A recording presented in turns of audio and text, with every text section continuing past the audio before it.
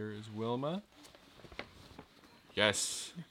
Hi. Remember when we used to have you on a computer I know, here? I know. Then we were able to do Skype, and now she's here. I'm here. And we have toilet I'm paper here. at our feet. It's like a totally Yes. different world. And I'm hearing the birds in the bathroom. And the birds are in upstairs. the washroom. That's just amazing. I love it. Oh, it's funny. The And way a the world is tent in changing. your family room. It's summer.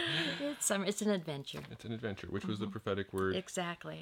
Feels like it. Okay, so Father, thank you for Wilma. Thank you for her wisdom and her experience, and we just pray that you would bless us all with her wisdom on the topic of going through tough stuff, and help us to understand how to deal with it and what to expect, so that we can move through it and not get caught in it. That we are able to go through the process and live it out your way in the name of Jesus. So bless her, give her good words for us, and open our ears. Help us to hear her. Amen. Okay, Amen. I will get out of your way. Okay. And you can take over, move to the middle. Take your toilet paper. Take the with toilet you. paper with me. Okay. Here you go. Okay. Well, I'm glad to be here. I think this is wonderful to be in this house and to feel the new surgence of freedom that we're gaining with care, always with care during this time. We are on our 12th element, and so I thought I'd give some background again. We started this route when the COVID came. The very first Sunday, we were thinking, how do we address this? And I just remembered how when something drastic happens, when there's a tragedy, when there's a murder, when there's a crisis, we just say, get over it. And yet, over the years, I've discovered that there's no just getting over it. We just need to work at this. And to identify some of the things that we're going to face. There are 15 things that we have to face when something drastic happens to us, when there's some big change. And to be prepared for them, and to also realize that God has an answer. God's been there. God knows all of this. And to go and to itemize them and to apply them to the Word, so that we can go through this consciously in a learning attitude, because there's so much to learn. These horrible moments in our lives are actually huge learning opportunities. This next element is kind of something I learned when I was very young. I had a playful mother, and one time I remember there was this big crash in the kitchen, and then this, Wilma! And I just came running into the kitchen. I said, Mom, what did I do? And she says, oh, nothing. She says, I just like to blame you and call out your name because it makes me feel better. So we would be going along in the store, and she would crash into something or something, and she'd always say, Wilma, and I would just, what? And it would just trigger me, and then she would just laugh, and we would laugh, and she said, it makes me feel better. Ah, it does. Blaming somebody else makes you feel better. But boy, is that dangerous when it's done in the wrong way. I remember when we were realizing that our child had been murdered. And the people said that, yes, we were dealing with the murder, but then they said to Cliff and I, they almost prophesied, they said, your marriage is over. The chances of you surviving as a married couple is over. And I just thought, okay, we've lost a daughter. That's in itself a tragic event, but I'm not going to let it pursue us. I do not want to lose my family now. It's just too hard. It's too hard to lose anyone. So then they said, it's grief.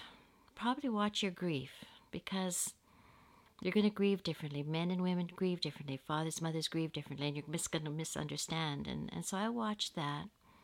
But, we did grieve differently, and it didn't matter that he didn't cry and I was crying all the time, or sometimes he'd be angry and I was just weeping and, that kind of thing. So I wondered and I watched. And then we were asked to go and speak to a couple that was having trouble. And it was an accident. Their child had been killed in an accident. And then I just looked at her, and she exploded in anger against her husband. It wasn't his fault. Blame. Blame is an incredible force that we have to deal with when we're going through this. And what we do with victims when we're in this kind of situation, what we like to do is make it simple.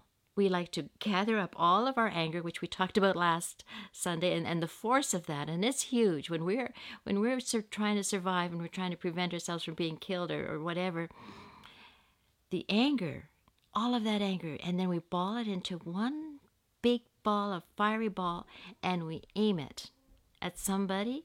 And research tells us that we don't aim it at the offender. We aim it at somebody that's close to us, that's safe, and that maybe we have a bit of resentment anyway. Maybe we're jealous of them or something. So we choose who we want to burn with this big ball of hate. And we can destroy so much. It is, and the other part of it is that often, if we're when we least expect it, we'll realize that we feel guilty and we'll blame ourselves. We'll either be blaming others irresponsibly, but we can also blame ourselves irresponsibly. And when that same ball of fire comes roaring at us and we realize that all of it is our fault, presumably, then the crush and the pain and the destruction of irresponsible blame is huge. I remember that I found it very hard to forgive the murderer, naturally. We didn't know who it was, so it was even harder to forgive because there was no target. But it was also very hard to forgive the police. We like to blame people that look safe, and they had the audacity to investigate our friends, and they had the audacity to investigate Cliff. And so the sense that they were supposed to be safe, they were supposed to look after us, they were supposed to save us, and when they didn't, when they were less than perfect, we wanted to blame them. But in the long run, a year after Candace was murdered, the ball of fire came towards me, and that was the hardest. The hardest thing is to forgive ourselves. So what do we do with this confusing blame, guilt, naturally, and so convenient and so destructive? It has destroyed so many marriages. It has destroyed so much. And we need each other, and we love each other, and we need to love each other. And so more than anything in any of the elements, this is the one that is most obscure, most manipulative, and most dangerous. And in some ways, I think we're already starting to see this now in COVID. The blame is just going crazy. And in some ways we can, like my mother, just kind of almost play with it and say, okay, who am I going to blame today? It's going to make me feel better. And if it's a game, we can play it. But if it becomes uninformed, if it becomes irresponsible, we can do tremendous harm. And that's why my favorite verse in the Bible is Romans 3, verse 23. For all have sinned and come short of the glory of God. It's there. It's so simple. Perfection is not ours, and everybody's going to be blamed. And if we realize that everybody is blamed, not everybody's done something wrong. Nobody's perfect.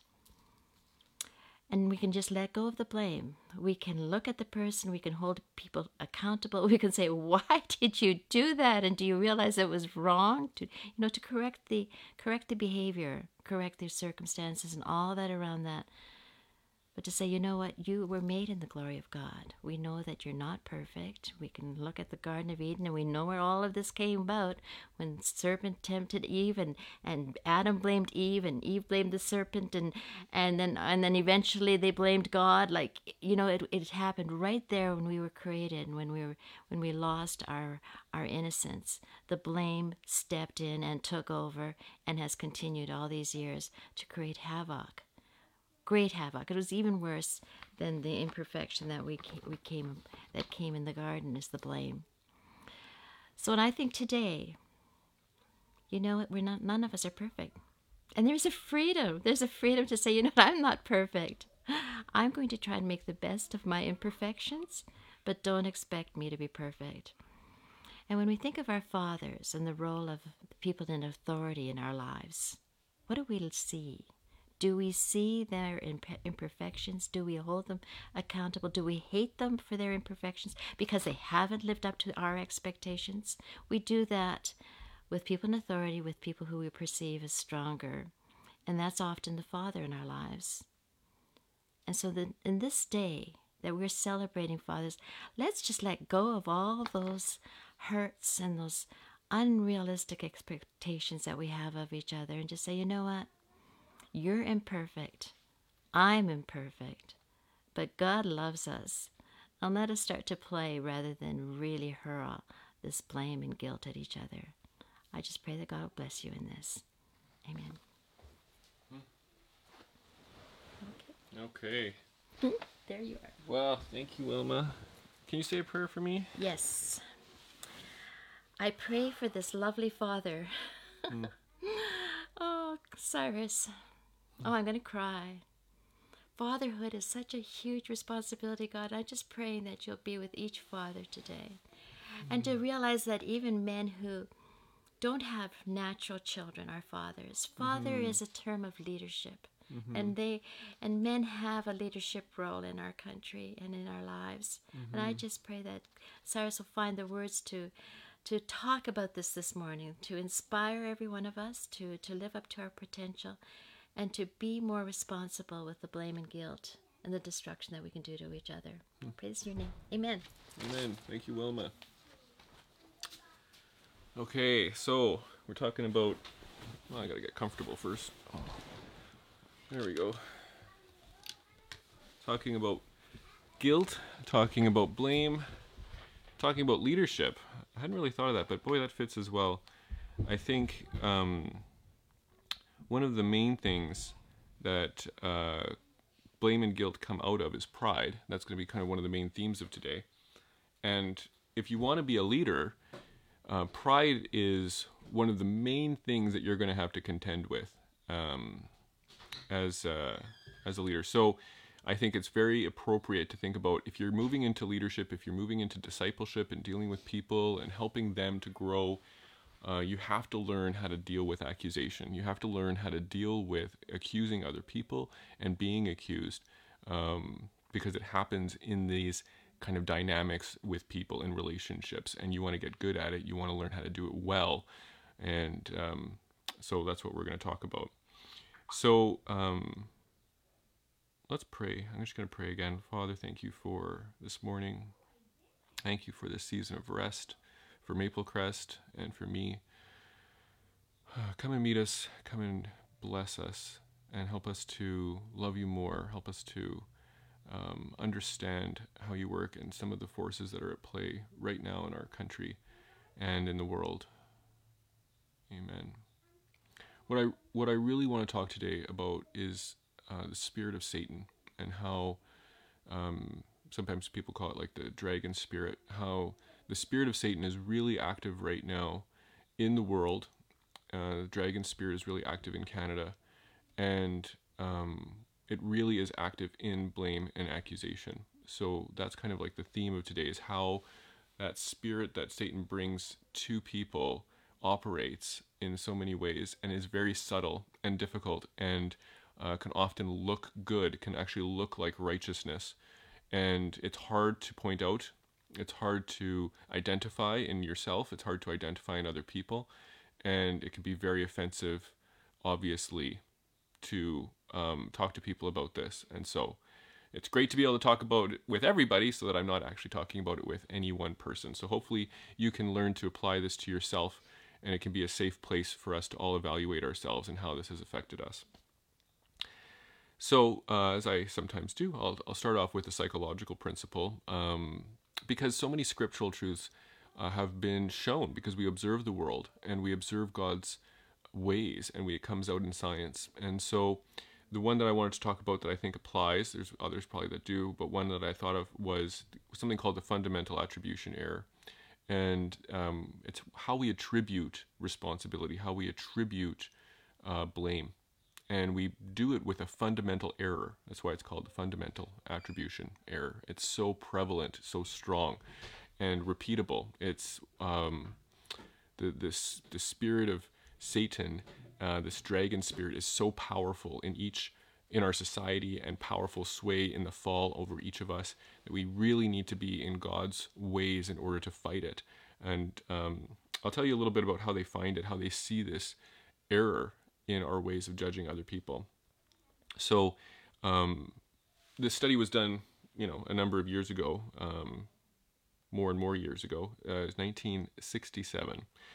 And they looked at people who were listening to a speech about Fidel Castro, and which was really relevant at the time, and probably relevant to many people now still, but a bigger issue. And the people who were doing the speeches were either pro or against. And the people who were listening to the speeches would believe that the people who were giving the speeches actually believed these things, and they would attribute negative or positive characteristics, particularly negative characteristics, to the speaker if they were speaking in a way that was against their own beliefs. So they would kind of make character judgments. Not too surprising. I mean, these people were speaking positively, about something that they were, or negatively about something that they were kind of against. So it's not too surprising that based on a speech that somebody's giving, that you're giving a negative view or character judgments. What was interesting, however, was that they would tell some of the participants in the study, the speaker doesn't actually believe this. They are only speaking this way or that way because of a coin toss.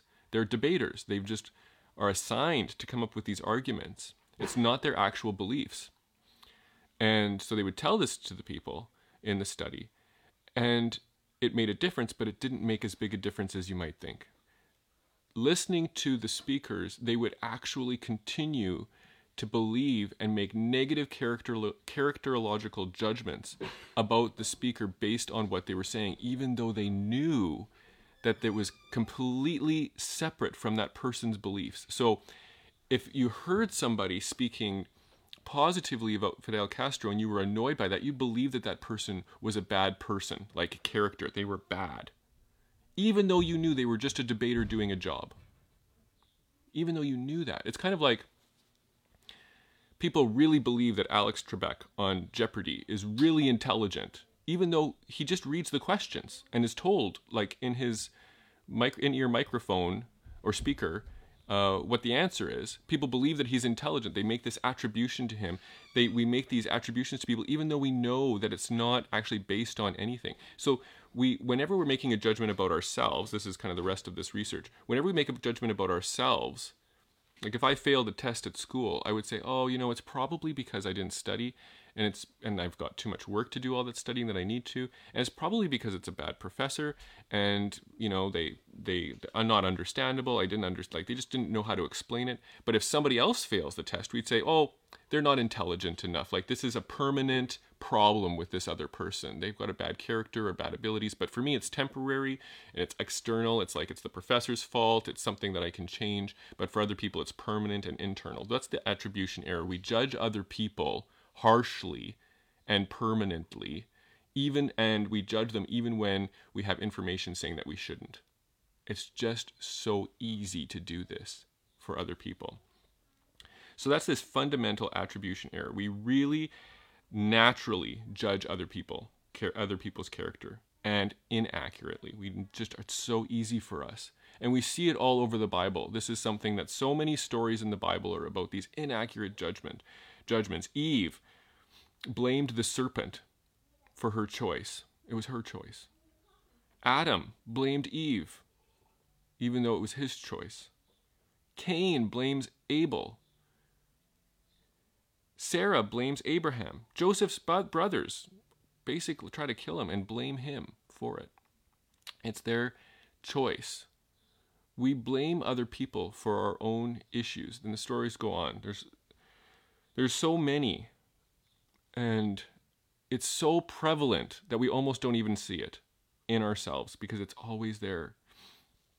This spirit and this kind of dragon spirit is the spirit of Satan. So in Zechariah 3, verse 1-2, it says, "Then he showed me Joshua the high priest standing before the angel of the Lord, and Satan standing at his right hand to accuse him." Satan is pictured as this accuser. That's one of his primary traits, is an accuser of the brethren, of God's people. Revelation 12. Then I heard a loud voice in heaven saying, "Now the salvation and the power and the kingdom of our God and the authority of his Christ have come. For the accuser of our brethren has been thrown down, he who accuses them before our God day and night.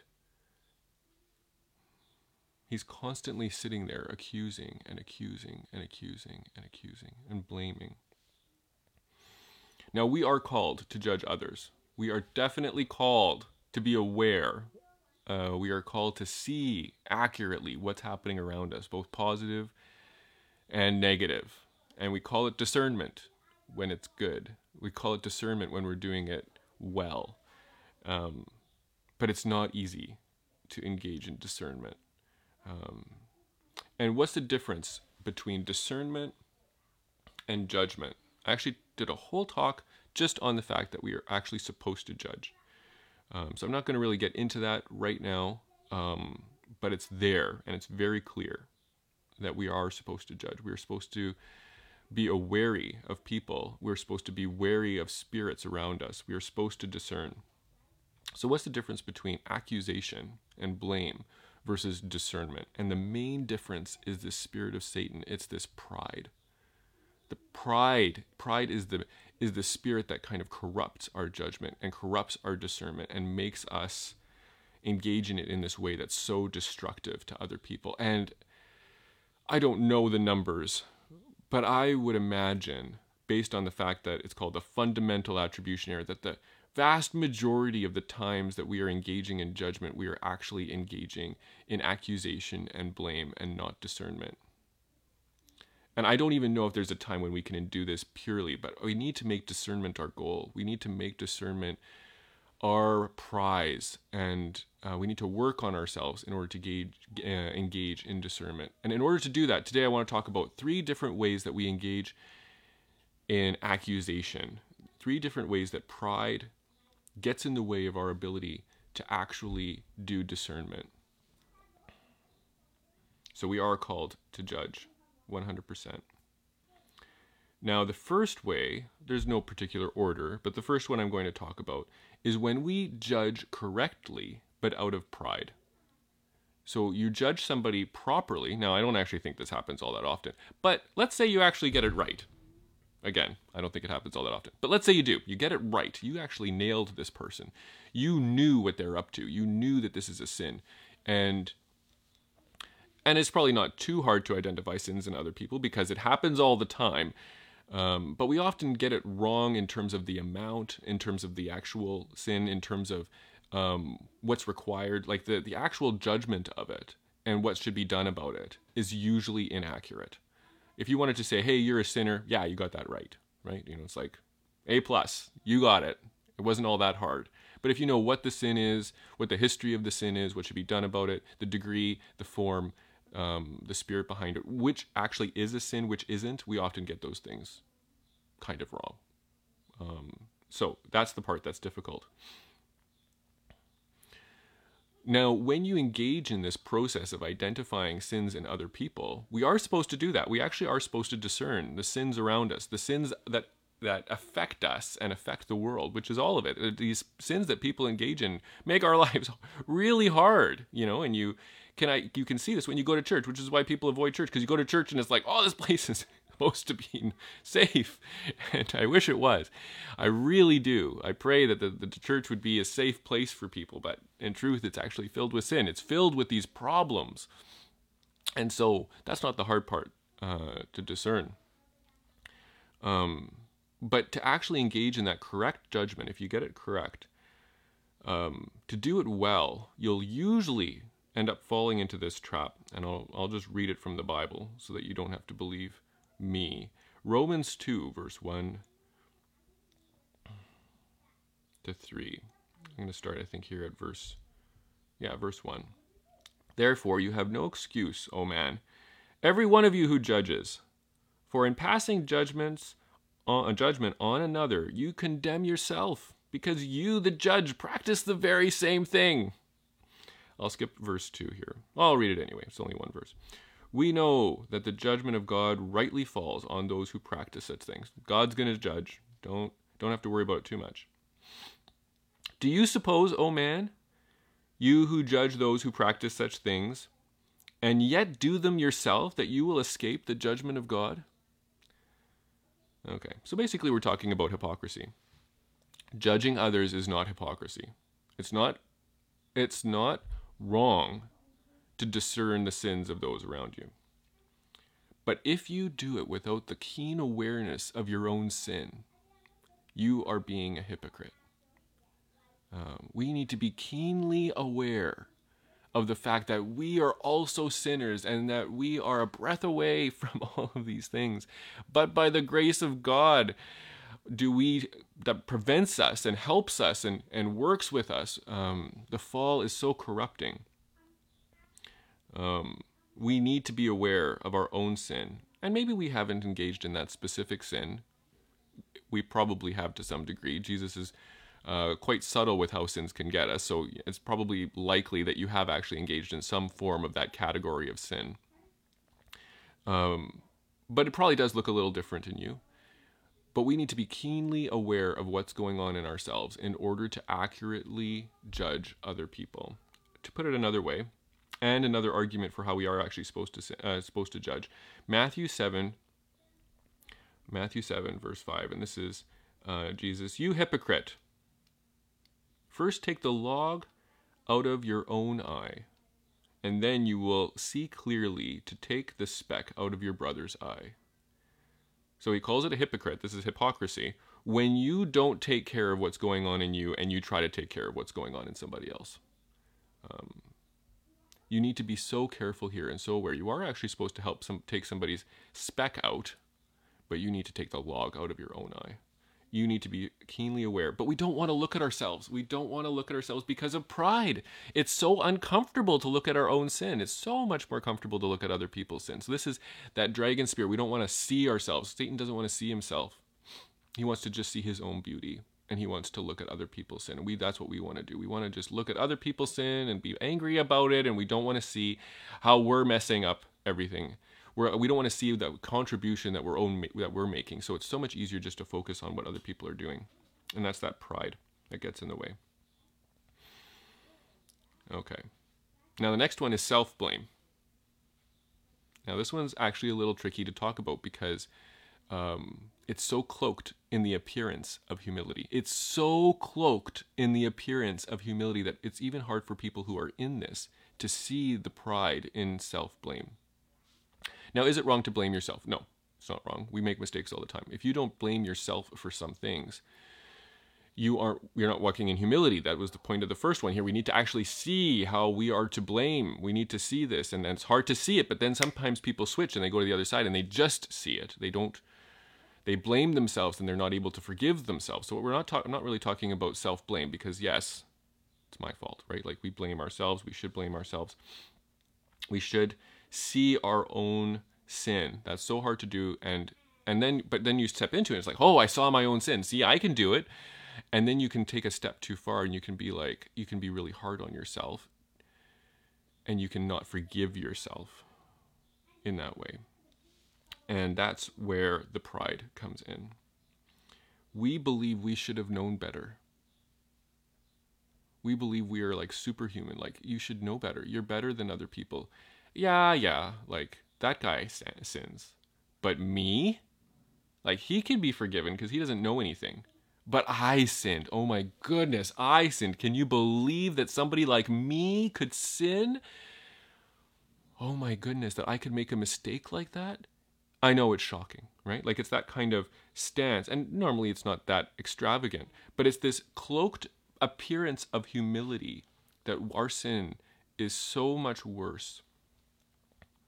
But Romans 8:1, there is therefore now no condemnation for those who are in Christ. 2 Corinthians 5:17, therefore, if anyone is in Christ, he is a new creation. The old has passed away. Behold, the new has come. We cannot deny the grace of God. We can't deny the grace of God for other people. To say to somebody else, you're not forgiven, you can't be forgiven. We have to be so careful about these things. It's the same to say it about yourself, to say that you can't be forgiven.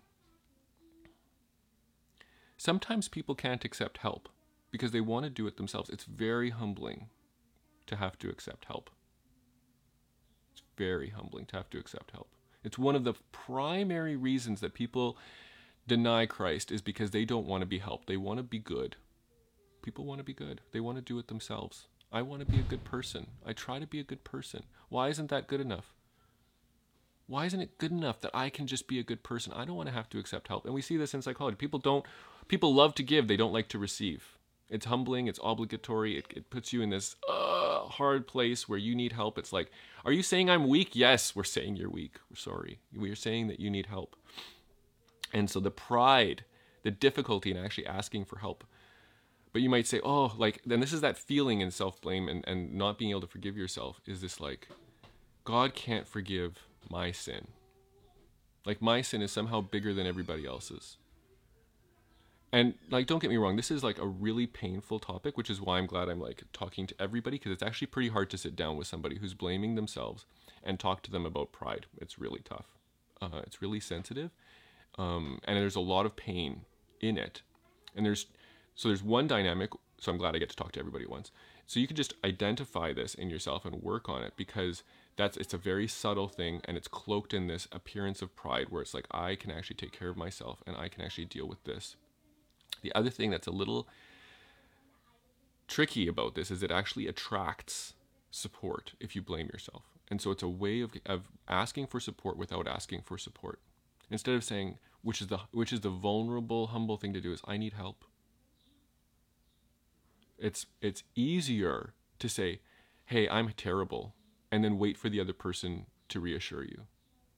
It's easier to do that. And so what I would want for people to move into is, I need help. I'm not doing very well. I'm struggling with this, rather than I'm terrible. My sins are worse than everybody else's, which attracts support, but it's an unhealthy way of attracting support. So you want to move into this actually vulnerable, like, I'm struggling with this. Can you pray for me? And people do that too. And then we want to move into this grace where it's like, oh, even my sins can be forgiven, because my sins are just like everybody else's. My sins aren't bigger than Jesus. My sins aren't bigger than other people. So that one's a tough one to see. It's a tough one to see in yourself. So I can understand if you're feeling it like, oh, but it just feels horrible and humble to actually be in this place. How could this be pride? And maybe it's not totally. I don't want to just say that's the only thing that's preventing people from engaging in self-blame. I don't want to be, but it's one of the dynamics that can often be ensnaring people, is the pride that goes along with that of having difficulty accepting help. Now, the last one is very common, and it's false blame. So we talked about correct blame, but not recognizing your own. We talked about self-blame. Now we're talking about false blame, when you actually blame somebody for something that they didn't actually do. You did it. You did something. And now you're hurting somebody else because of it. And this is Jesus' death. Jesus' death, like, it was this idea in Jesus' death that he didn't do anything wrong, and yet he was blamed for the sins of the world. He was crushed by God in order to protect people, but he was blamed by the people. He was accused by the people. The spirit of Satan came into the people and accused him and killed him. And it's the kind of pinnacle of inaccurate blaming in order to protect pride. The teachers of the day were protecting themselves. If Jesus isn't here, then we're the top. One of the best examples to actually dive into the psychology of it is Cain and Abel. So Cain and Abel are there, and in the course of time, they were the children of Adam and Eve, and this is Genesis 4, verse 3. In the course of time, Cain brought to the Lord an offering of fruit from the ground, and Abel also brought the firstborn of his flock, and of their fat portions. And the Lord had accepted Abel and his offering, but for Cain and his offering, he had no regard. He didn't accept Cain's offering. So two brothers come forward, they give their offering. We don't really know why one was accepted and one wasn't accepted. There's theories. Maybe it was the only difference that seems to be there that's pretty clear, or there's two maybe, is one is grain and one is like a lamb. But there's lots of like time after this that grain offerings are acceptable. So I don't think that's it. One is like a first fruit offering, and the other one isn't named as a first fruit offering. Maybe that's it. That one maybe has a little bit more credence. I think it's more subtle than that. I think it's probably something that is purposely not named so that we can apply ourselves to it. Like there's something going on with Cain that we don't know, but there's something going on in us too, right? So sometimes we can be in that position of Cain. And Cain's offering is not acceptable. So Cain, picking it up here in verse 5, so Cain was very angry and his face fell. So Cain is upset. He hasn't done anything yet, but he's showing that this is affecting him. And the Lord said to Cain, the father comes down and is a father. He says to Cain, why are you angry? And why has your face fallen? If you do well, will you not be accepted? And if you do not do well, sin is crouching at the door. Its desire is contrary to you, but you must rule over it. So he gets a father's talk. Unfortunately, Cain doesn't listen to the talk and he kills Abel. It's hard, it hurts our pride to see others get ahead of us. So we hurt them to fix it. Abel didn't do anything wrong. He was just doing something that Cain wasn't doing in that moment, and he was killed because of it. It's easy to take out your competition. We see this in real life. People take out the competition and then they can be number one. It's a way of getting ahead, is to take out the competition. We need to work on being okay with somebody else doing well. If somebody else does well, it doesn't mean that we're doing badly because they're doing well. It actually means that we have somebody who can help us. I don't think Cain would have been as upset if Abel's offering had also been refused. Then you would have two brothers who could be angry at God together and maybe actually engage in some productive talk about like maybe how to do it better, or maybe just grumble about God together. But they would have been together. Unfortunately, Cain actually had missed his opportunity to talk to Abel and find out what in the world is going on. Why was my offering not accepted? He could have engaged in that process. He had somebody who had a path in front of him. So when you see somebody who actually is able to do something in the Lord or in life, it doesn't affect you that they are getting something that you're not getting. It's an opportunity. I'm not mad at Paul that he's this amazing apostle and has all of these things and won the race and gets the crown. It's like, oh, okay, let's look at Paul. How did he do it? How did he do it? I'm not mad at Jesus for being like born the Son of God and able to do all these things and able to do all these miracles. It's like, oh, I can learn so much from Jesus and how to live a life.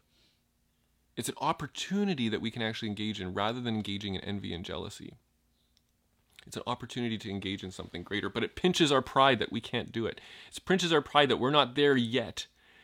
And when our pride gets hurt, that dragon spirit comes, and we want to be acceptable, which is good. But we're all running our own race, which is what Jesus says to Cain here. He says, you're running your own, he doesn't say it that way, but we're running our own race. Why are you angry and why has your face fallen? You're running your own race. Hear it here. If you do well, will you not be accepted? Your acceptance is not contingent on Abel's. Everybody could be successful. There's not one person who gets a prize. It's not about who's first. It's about getting across the line. We can help each other across the line. We can help each other go further in God. We can all get there. There isn't just enough for one. We're not in competition with each other. We're the church. We're supposed to be helping each other. If you do well, will you not be accepted? That's God's advice. A sin is crouching at the door. There's this dragon at the door. Dragon spirit that wants us to engage in accusation, that wants us to avoid the pinch of pride and prop ourselves up by accusing somebody else unjustly out of envy. If you do well, you will be accepted, and you must rule over the dragon spirit in yourself. So, overall, we have this propensity, this pressure to judge others differently than we judge ourselves. We protect ourselves. We protect our pride. We see it in psychology. We're biased towards ourselves. We give ourselves a break. And when our pride gets pinched, when we feel our pride getting hurt, we hurt other people. When we judge other people rightly, we don't look at our own sin at the same time. We don't look at it in a humble way. We just avoid looking at our own sin. When we fail, we don't want to accept help, because accepting help means that you're weak and like you're like everybody else. And so we don't forgive ourselves. We don't accept the help because it's this sign that hurts our pride. We want to help ourselves. So we work on ourselves and we're just like, oh. And when others succeed and we get less, we hurt them so that we're number one, which is what the Pharisees did to Jesus. They wanted to be number one, so they take out the competition. This is that spirit of Satan that comes and has this appearance of goodness. I can engage in truth. I can help other people by giving truth. I'm better. I can see things that they can't see, and I can do this. And you want to help other people. You want to be strong. You don't want to look at your and it's just this appearance of humility. Like, look, I'm so weak. My sin is so big. Isn't that humble? No, it's actually avoiding help. It's avoiding the grace of God. It's saying that your sin is so much bigger that God can't forgive it. And it's so sad that we let these things take us in and we actually engage in what the devil is already doing. We need to remember God's advice that if you do well, you will be acceptable. And in order to do well, we need to engage in God's grace. We need to engage in asking for forgiveness. We need to engage in evaluating ourselves. Even when we have something to offer to other people, we need to come through to them with a spirit of humility. And when other people do well, we need to get excited for them because it's them and they are doing well, first of all. But even if you take a more kind of self-oriented approach, they can help you. They can help you do that next step. All of us are running our own race. And just because they're doing well doesn't mean you can't do well too. There's not only one spot available in the kingdom of heaven. And I want to run with a people where people are doing well so that I can be encouraged. I look at people in our church and it's like, oh, people are doing well. There are people here who are engaging in God's Spirit, who are hearing the Lord, who are leading people, who are discipling people, who are going out into the community. And I'm like, oh, I want to do that stuff. And it's like, shouldn't I be the pastor? Shouldn't I be doing better than them? And it's like, it doesn't matter, because what's great about it is that we're in a community where we can help each other, where we can see other people doing well, and it can be encouraging. And I want each person here to be lifted up by the community. I want us to be able to be like, oh, Lord, help me to learn from this wonderful community that we have, from all these different gifts. I mean, all of us are messing up, but we all have something that we can offer. So, Father, I pray for our church. I pray that we would have peace, that we would see the beauty in things that each person can offer, that when we judge other people in this church, that we would do it with discernment, that we would see our own failings and we wouldn't engage in hypocrisy. I pray, Lord, that we would accept your grace when we make mistakes, that we would see that our sins are sins that have come before and are going to come after, and that we need your help. And I pray that when we see somebody doing well in the church, that we would celebrate, because it means good things for us and also because it's great for them and we love them. Lord, help us to discern well. Amen. Amen.